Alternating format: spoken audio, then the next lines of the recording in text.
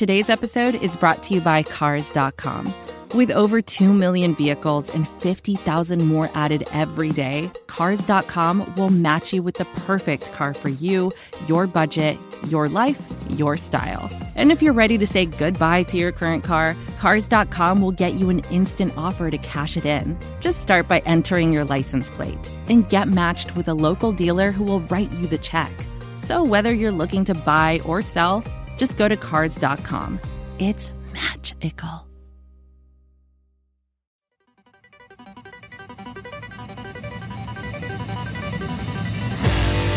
You are now listening to the Pat's Pulpit Podcast.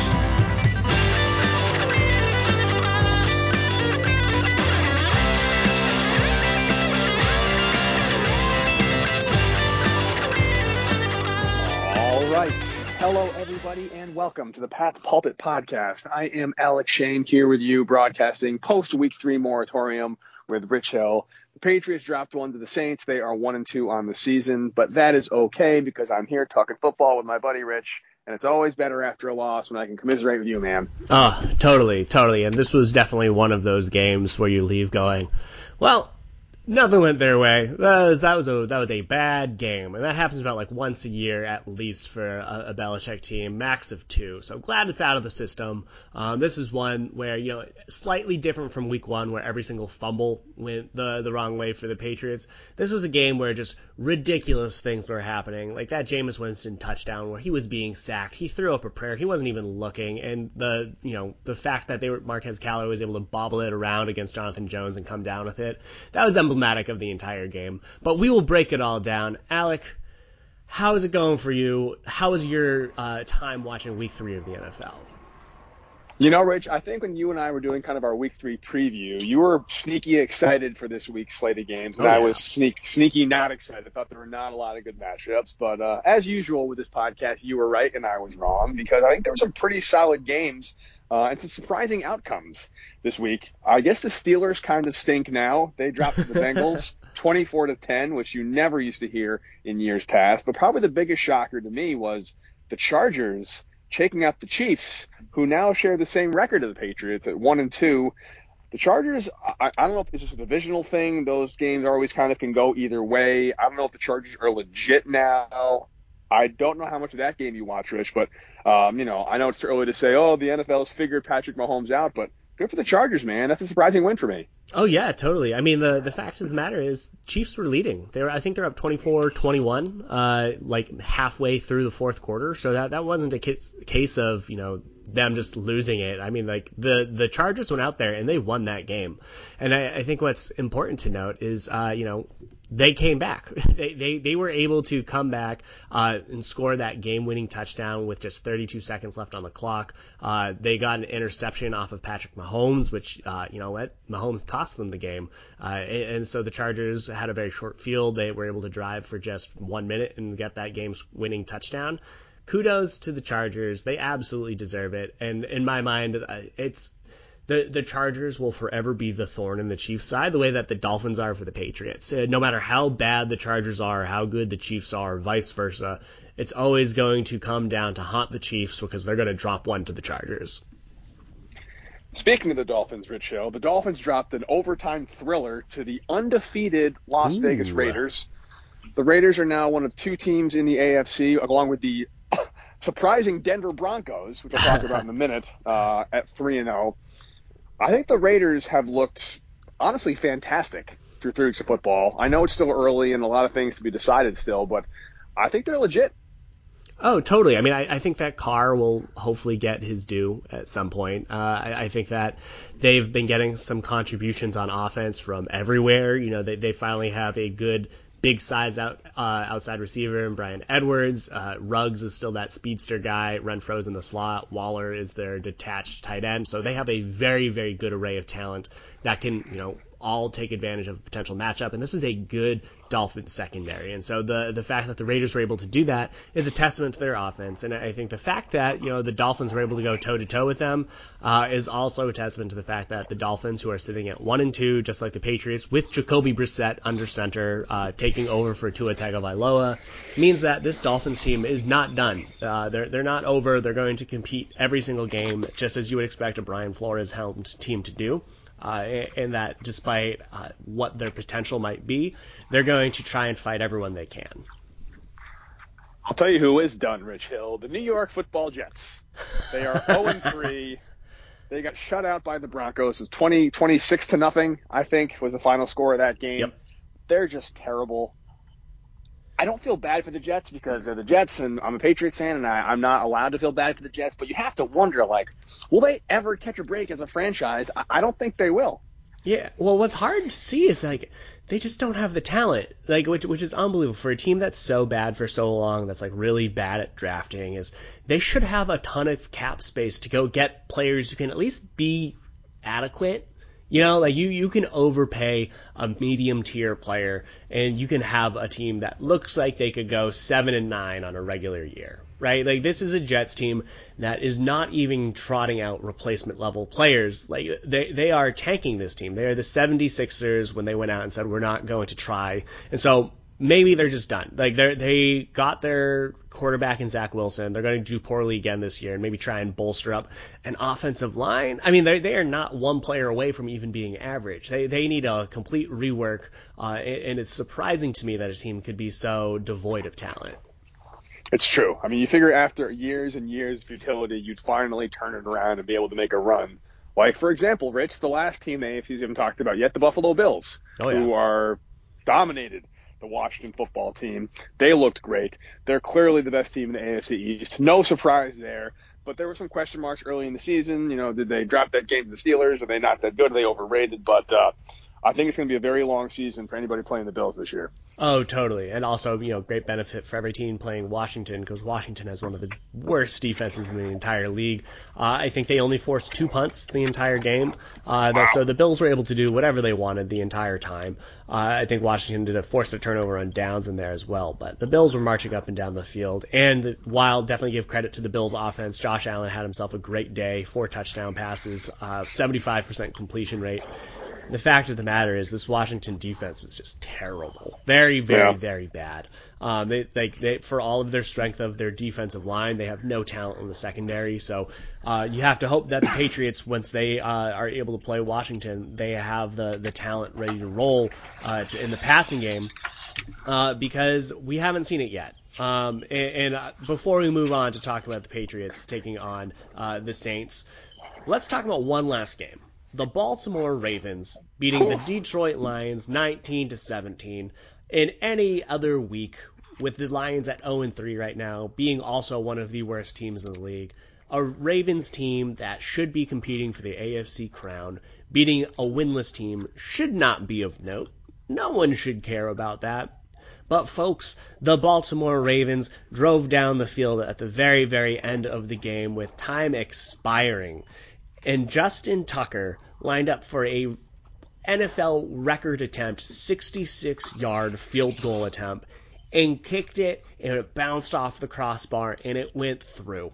That is absolutely ridiculous. To win the game, mind you. It wasn't a tie game that, if he missed it, they would go into overtime. If he missed this, they would have lost the game. They put him out there to try and win the game and save a loss with a NFL record field goal attempt, and he did it. In my mind, Alec, that puts Tucker up there with Vinatieri for top 2 kicker of all time. And honestly, with the way that he's been able to produce, he's probably the most talented, just haven't had the opportunities in the way that Vinatieri has on the biggest stage. I mean, look, if you're a Patriots fan, you have to appreciate great clutch kickers, and he is absolutely that. He's only 31 years old. He's got a long career ahead of him. Kickers, as Vinatieri illustrated, can play well into their 40s. Hat tip to him, man. I think that also came off a 4th and 19 conversion to get him at least within 66 yards. That's just a wild finish. You're right. You shouldn't need that kind of finish to beat the Detroit Lions. But again, Rich, that's why you play the game. Any team can win on any given day, and anytime you see not only like a 66-yarder, but like literally like it bounced off the goalpost and it was straight up in the air, and I had no clue if it was in or not. It kind of just bounced straight back down again. Totally wild finish. Wild week overall. Again, 3 phenomenal weeks of football so far in 2021. Unfortunately, as Patriots fans, we are not celebrating the way some fans are. We're not really a Victory Tuesday for us. It is a woe-begotten Tuesday for us because the Patriots dropped 1 to the Saints. They lost pretty badly, pretty handily. You said it, Rich. It's one of those things where I don't know what it is about this team, but in a weird way, I'm taking solace in the fact that even without Tom Brady, even during this rebuild, even in a year where they have a rookie quarterback and a whole new team and a new roster, they still find a way just to lay an egg at least once or twice a season, and it happened against the Saints, and it's kind of just the way it is. Yeah, and like in all honesty, it wasn't as bad as the final score indicates. The Patriots, they weren't blown out by the Saints. I think that's like important to emphasize, is that it was a competitive game, if not for like 2 plays. That one play right before the half where Mac Jones threw that interception, and then he was hit as he threw. The Saints intercepted it. P.J. Williams returned it inside the 10-yard line, and okay, you gave the Saints very favorable field position. Jameis Winston, this was the play that I was talking about earlier, was in the grasp and still threw the ball up, and the Saints receiver was able to come down with it in like a 1 in 100 sort of play. That doesn't happen. And so that was an indication that the bounces weren't going to go the Patriots' way. And so, okay, Saints got points out of it. Then you come out of the half, and this was like the impossible reverse double score around the half. How the Patriots always try and score right before the half so then they can get the ball back in the second half and try and distance themselves. This was the case where they had 2 turnovers and handed the Saints that double score. And so the very, very first play of the second half, Mac Jones threw an interception. It wasn't his fault. It was directly into Hunter Henry's hands, and he kind of flipped up directly into Malcolm Jenkins' arms, and he went into the end zone untouched. So 14 points on the board for the Saints. Effectively, just bad luck. And that's the difference. Patriots were driving. I know that Mac Jones threw an interception to close the game, but they were in field goal range. So if those points weren't on the board, the Patriots were in a position to win it. This was a situation where there was just a few really bad plays that busted the game open, but it wasn't as bad as the score indicates. No, it wasn't. I think it was Jonnu Smith that had that drop, not Hunter Henry. But they're pretty interchangeable because, honestly, the tight ends haven't been doing what we were hoping they've been doing so far in the season. It is still early, but I think Jonnu Smith gets my anti-game ball. I think he had both of those drops on those 2 Mac Jones picks. Another drop earlier, he missed a blocking assignment. Just a rough day all around. I'd love to know the correlation between, like, poor special teams play and Patriots losses. I bet is almost a 1-to-1 ratio. When you have a block punt and a kick go out of bounds, nobody loves him for special teams more than Bill Belichick. He's always talking about the importance of special teams and field position and switching the field and making sure you're getting contribution from all 3 phases of the game. And when you're giving the units short fields on a regular basis, yes, I agree. The stat line doesn't look great for the defense. I know a lot of folks this morning are upset about the run defense, and to a degree they have a leg to stand on because Kamara had a pretty big day. But if you break down the stats, Rich, most of those rushing yards came in the second half where the defense was forced to go out there after multiple 3-and-outs. The Patriots couldn't get anything going on offense, and when you have a strong running team that can grind the ball well, you're eventually going to be successful if you keep giving them opportunities. So I do think that the issues they had are very fixable on defense, especially. There are a couple plays they really should have stopped, but again, that happens. The Saints are paid to make plays too. The one thing that really does concern me, though, Rich, this is now the kind of the 3rd straight week that the offensive line has struggled.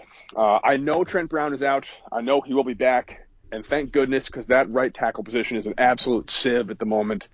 But I'm not really seeing steady development with the other players either along the offensive line. And having a rookie like Mac Jones back there who is going to be taking some hits, you need to protect him, you need a lot of high percentage plays. I'm starting to wonder if maybe we can kind of maybe coax Skarnecki out of retirement to fix this offensive line. Yeah, I mean, that is definitely a need that they would have, is that right tackle spot. I think what's really apparent is Justin Herron is not it Very not good there. I believe he allowed 8 pressures, which was the most on the entire team. So whether it's Durant or Herron, they are not getting adequate replacement level tackle play with Trent Brown out. So Brown coming back, I believe would, honestly have a huge trickle down effect because as we've known in the past, Shaq Mason struggles when his right tackle is not consistent. He spent most of his time with Marcus Cannon on one side, and so for there to be just an unreliable player next to him means that he has to compensate. It makes it harder for Shaq, which makes it harder for David Andrews. I think the left side of the line, Michael Onwenu is the best player that the Patriots have on the line right now. He's been continuing his very stellar play. He's been such a steal for the Patriots. And then you have Isaiah Wynn, who is, steady as it goes. He's not great by any means, but he's not a liability. And so when it comes to what can the Patriots do to fix their offensive line, honestly, it just comes down to Trent Brown coming back. I wouldn't be surprised if the Patriots tried to acquire veteran talent at that right tackle spot. In the past they've had like the Corey Cunninghams of the world that they've acquired. They need someone with starting experience on that right tackle spot that's not bad. So maybe not a Marshall Newhouse kind of a player, but someone who can step in and not allow a pressure every other snap like both Durant and Herron have been doing. And so once they're able to do that, honestly, hopefully Trent Brown can come back this week. Once the Patriots have that sort of help, I imagine that the running game will settle down and then it'll make it a little bit easier for Mac Jones. I hope so, man, because, obviously a good offensive line is a rookie's best friend, but a rookie's second best friend is a solid running game. They couldn't get anything going on the ground on Sunday, and they lost, in my opinion, the most important player of the entire 2021 season in James White. Really sucked to see him go down with a hip subluxation. I think that's the name of the injury. I'm still not 100% sure what that is. It's a couple months recovery at least. I'd be amazed if he came back. Maybe if the Patriots make a run and they're in playoff contention and he comes back for the playoffs, maybe I see him doing that. But I think he's done for the year, and you just can't replace that. You just can't do it. Yeah, totally. That was another difficult thing seeing. It's I love Brandon Bolden. I think Bolden is such a consummate Patriot. He's fantastic on special teams. He does whatever is asked of him, and he's a pretty good receiving running back. All things considered, he's someone that you could put out there for a wheel route and expect that, hey, he has a chance to come down with it in a way that maybe some other running backs you wouldn't trust. The thing is that when you put him behind the running back or behind the line to run the ball, it is not good. He looked like dancing Lawrence Maroney out there, and there was a short yardage play where if he had just lowered his shoulder, he probably could have gotten the yardage, but he just danced and tried to bounce outside and just wasn't able to get anything at all, and it ended the drive. And so when Bolden's out there running the ball, it's a net negative, to be quite frank. And so the Patriots like him out there as the backup because he can both run and catch the ball. I think that's why you have J.J. Taylor on the roster. And I think that with and if White is out, you need to prepare J.J. Taylor to take on that bigger role and give him the opportunity to show why he's on that roster as that offensive player. In the way that Bolden should be back on special teams, you need to give Taylor the opportunity to be that Dion Lewis-esque player that Ivan Fears says that he saw, the Patriots running back coach, that they saw in camp, and allow Taylor to have the opportunities to really step into his own. I will agree and say the exact same thing to a different level about Ramondre Stevenson, who is also a good receiving back. I think there's really no excuse now for him to be in the doghouse. White's on IR for the foreseeable future. He's got some fumble issues, but I feel like Ramondre Stevenson probably would have gotten that goal to go, or the 3rd and 1, if they give it to him instead of Brandon Bolden. So, maybe he's back on the roster now. As much as it sucks to see James White out, maybe this will get Stevenson in there, and I think he will be maybe the missing piece of a kind of hybrid running back / receiving back that James White was. So, they're going to be okay with that. I also, honestly, I was kind of impressed with the receiving core, as much as one can be on Sunday. Kendrick Bourne looked good, had that touchdown, that scamper into the end zone. Jacoby Myers continues to do his thing. I think Mac Jones hit 8 or 9 different Patriots for reception. So there are pieces in play. Just as you said, Rich, nothing really quite went the way it was supposed to. Yeah, totally. I loved what we saw out of Kendrick Bourne. I thought that he had a really solid day out there. I think he caught all 6 of his catchable passes, 96 yards and a touchdown. That was a nice little toe-tapped score at the end there. And then you have Jacoby Myers, who's pretty consistent. You would like to see a little bit more out of him from an efficiency standpoint, but he did his job out of the slot. 9 catches, 94 yards. I think where we need to see more production from is with the opportunities to Nelson Aguilar. He had 8 targets, only got in 2 catches for 17. I think that he needs to have either better opportunities if the Patriots can give Mac Jones some more protection in the back, or, we have to admit that Mac Jones isn't going to get that time to allow the plays to really develop down the field and say, Bourne and Myers, you're 2 guys out there. And also, you need more from the tight ends. You paid them the big bucks this year. Hunter Henry, 36 yards on 5 catches, not going to catch it. You're right, I misspoke earlier. Henry was the target of the first interception before the half. Jonnu Smith was the one after the half. But Smith had 6 targets, only had 1 catch for 4 yards. And so you need a lot more production than 6 catches for 40 yards on the 12 targets to your 2 tight ends. Totally. I get out. We've always saying this. This offense is going to run through the running backs and the 2 tight ends. It's going to be. I think that would have been with Cam Newton. It would have been with Mac Jones. This is going to be a big smash mouth, in your face, impose your will offense. Now, some of that may be, who knows. Your point about Trent Brown being back, kind of gelling things up. Maybe they need to utilize the tight ends a lot more to block, because they're getting so little protection along the line, so much pressure. I don't know. I haven't done that deep dive into the blocking schemes yet. So maybe this is a scenario where Trent Brown comes back and the tight ends can do their thing a little more. But they were targeted and they weren't catching it. And they're dropping it. And I don't know. Early enough to not really panic about it. But when you pay big money for a player, you want to see that player step in right away and do well. Case in point, Matthew Judon, who has been having a lights out campaign so far. Probably, as of right now, as this conversation, the best signing they made in terms of free agency. He's all over the field. He's doing great things. The pieces are in place, Rich Hill. Like, they're there, but we're just not really seeing them put together. And, yeah, I think maybe that your point about that Jameis Winston throw to Marquez Callaway, where he kind of just closed his eyes and hucked it up there, and he came down with it. Sometimes it just happens, right? Sometimes you're just on the ass end of plays like that, and you have to just deal with it. And how you bounce back from it is going to be really important. I think there's an opportunity here for Mac Jones as a rookie to kind of take his licks, take his beating, kind of get your welcome to the NFL moment, respond really well. And luckily, Rich, total bums coming into town next week. No hype about this game whatsoever. A nice, easy one for the Patriots. Good. Shouldn't be a problem. No narratives, no storylines, no overhyping anything. So I can't imagine a better opponent for a rookie coming off a pretty bad loss than the greatest quarterback of all time returning to his home stadium on prime time. What a great way to bounce back. Oh, yeah. It should be a pretty low-pressure situation for him. And, I mean, like, in all honesty, for Mac Jones, he's faced more blitzes than any other quarterback in the entire league, right? I think that is an indication of what other teams are trying to do to beat the Patriots, is say, okay, your right tackle's gone. We're going to overload that side, generate a lot of pressure, and now your pass-blocking running back's gone. We're going to do even more blitzes to try and get in your face. And it's really fortunate that the Bucs next week don't have any really good pass rushers like Shaq Barrett or anyone else that can really provide pressure up front. So fortunately, Patriots get a break next week. But before we hang up this week, or for our Tuesday podcast recap, one last point on our defensive side. I feel like it wasn't as bad as it indicates, right? They only allowed technically 21 points, and 7 of those came on a very, very, very short field. And so I don't blame the defense whatsoever. I do think that we need to see more from some of these players. And the one player in particular that I'm thinking of is Dante Hightower. But I would also like to see a little bit more from their defensive interior. I think Lawrence Guy has not been having a good year. I think he's being outplayed by Godshaw as well as Barmore.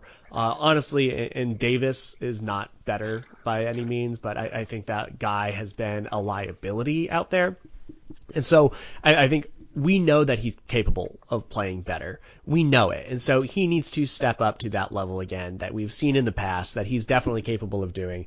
And we need to see more out of Hightower because he is the defensive captain for a reason. He's being outplayed by Bentley. And as we've always known for these Bill Belichick defenses, they are as good as the linebackers are able to play. And if Hightower can't step it up, then this is going to be a very, very long season for the run defense, no matter how good Judon is or how good any of the other players are in the defensive front.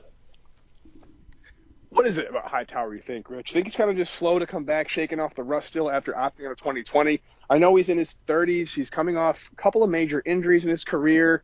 Has he hit that proverbial cliff, or are you still holding a hope he's going to be all right once the season gets going underway a little more? Yeah, I'm still thinking it's in the rust mode. We've seen this from him in the past, where it takes him, half a season to get into the swing of things. I think he's obviously on the back end of his career, and I wouldn't be surprised if the Patriots tried to bring in another linebacker of the future. There's a reason why they extended Raekwon McMillan, who's on the IR this week. They gave him a 1-year extension so he can do his rehab from a torn ACL and then come back next season. So I think that the Patriots will have their eyes on the Hightower replacement of the future. But I think that hopefully, by mid-season, we'll have a better indication of, is this the new normal for Dont'a Hightower, or will he be able to return back to his old form? Hopefully it's the latter, Rich, because there's some pretty tough opponents coming up. It's a pretty interesting stretch the next couple of weeks. You got the Chargers coming up. You got the Cowboys, the Buccaneers, obviously. Another stint with the Jets. So some winnable games, some very losable games coming up. But they always say that the September games are a preseason extension. That's definitely true here as well. Yep. But again, I think people that are kind of dooming and glooming right now, I mean, we both thought they were going to win on Sunday. We're kind of in that camp as well. I do think once you kind of have that 20/20 hindsight and the ability to go back and look at the tape and see what actually happened and how sometimes things just don't go your way, and like one or two dumb mistakes can really cost any team, any game at any time. I do think the ceiling's still pretty high for this team. Yeah, totally. I think that they are a couple bad bounces away from honestly being 3-0, which means that this is an average team. This is a team that is in that 7-9 to 9-7 range, and they're still finding their footing. I think they have a lot of upside. Next week won't be easier as they take on the Bucs. We'll break that down on our Thursday podcast, but I think that the final half of the season has a lot of games, as you mentioned, that are pretty winnable if this team is able to turn the corner. I have hopes out for that, but until we start breaking down this Bucs game on Thursday, Alec, do you have any final thoughts on Week 3 of the NFL season? I do not. We are on to that rival of ours, Tom Brady. Oh, what a weird thing to say. Very weird. Well, until next time, Alec, you have a good one. You too, buddy. See ya. Later.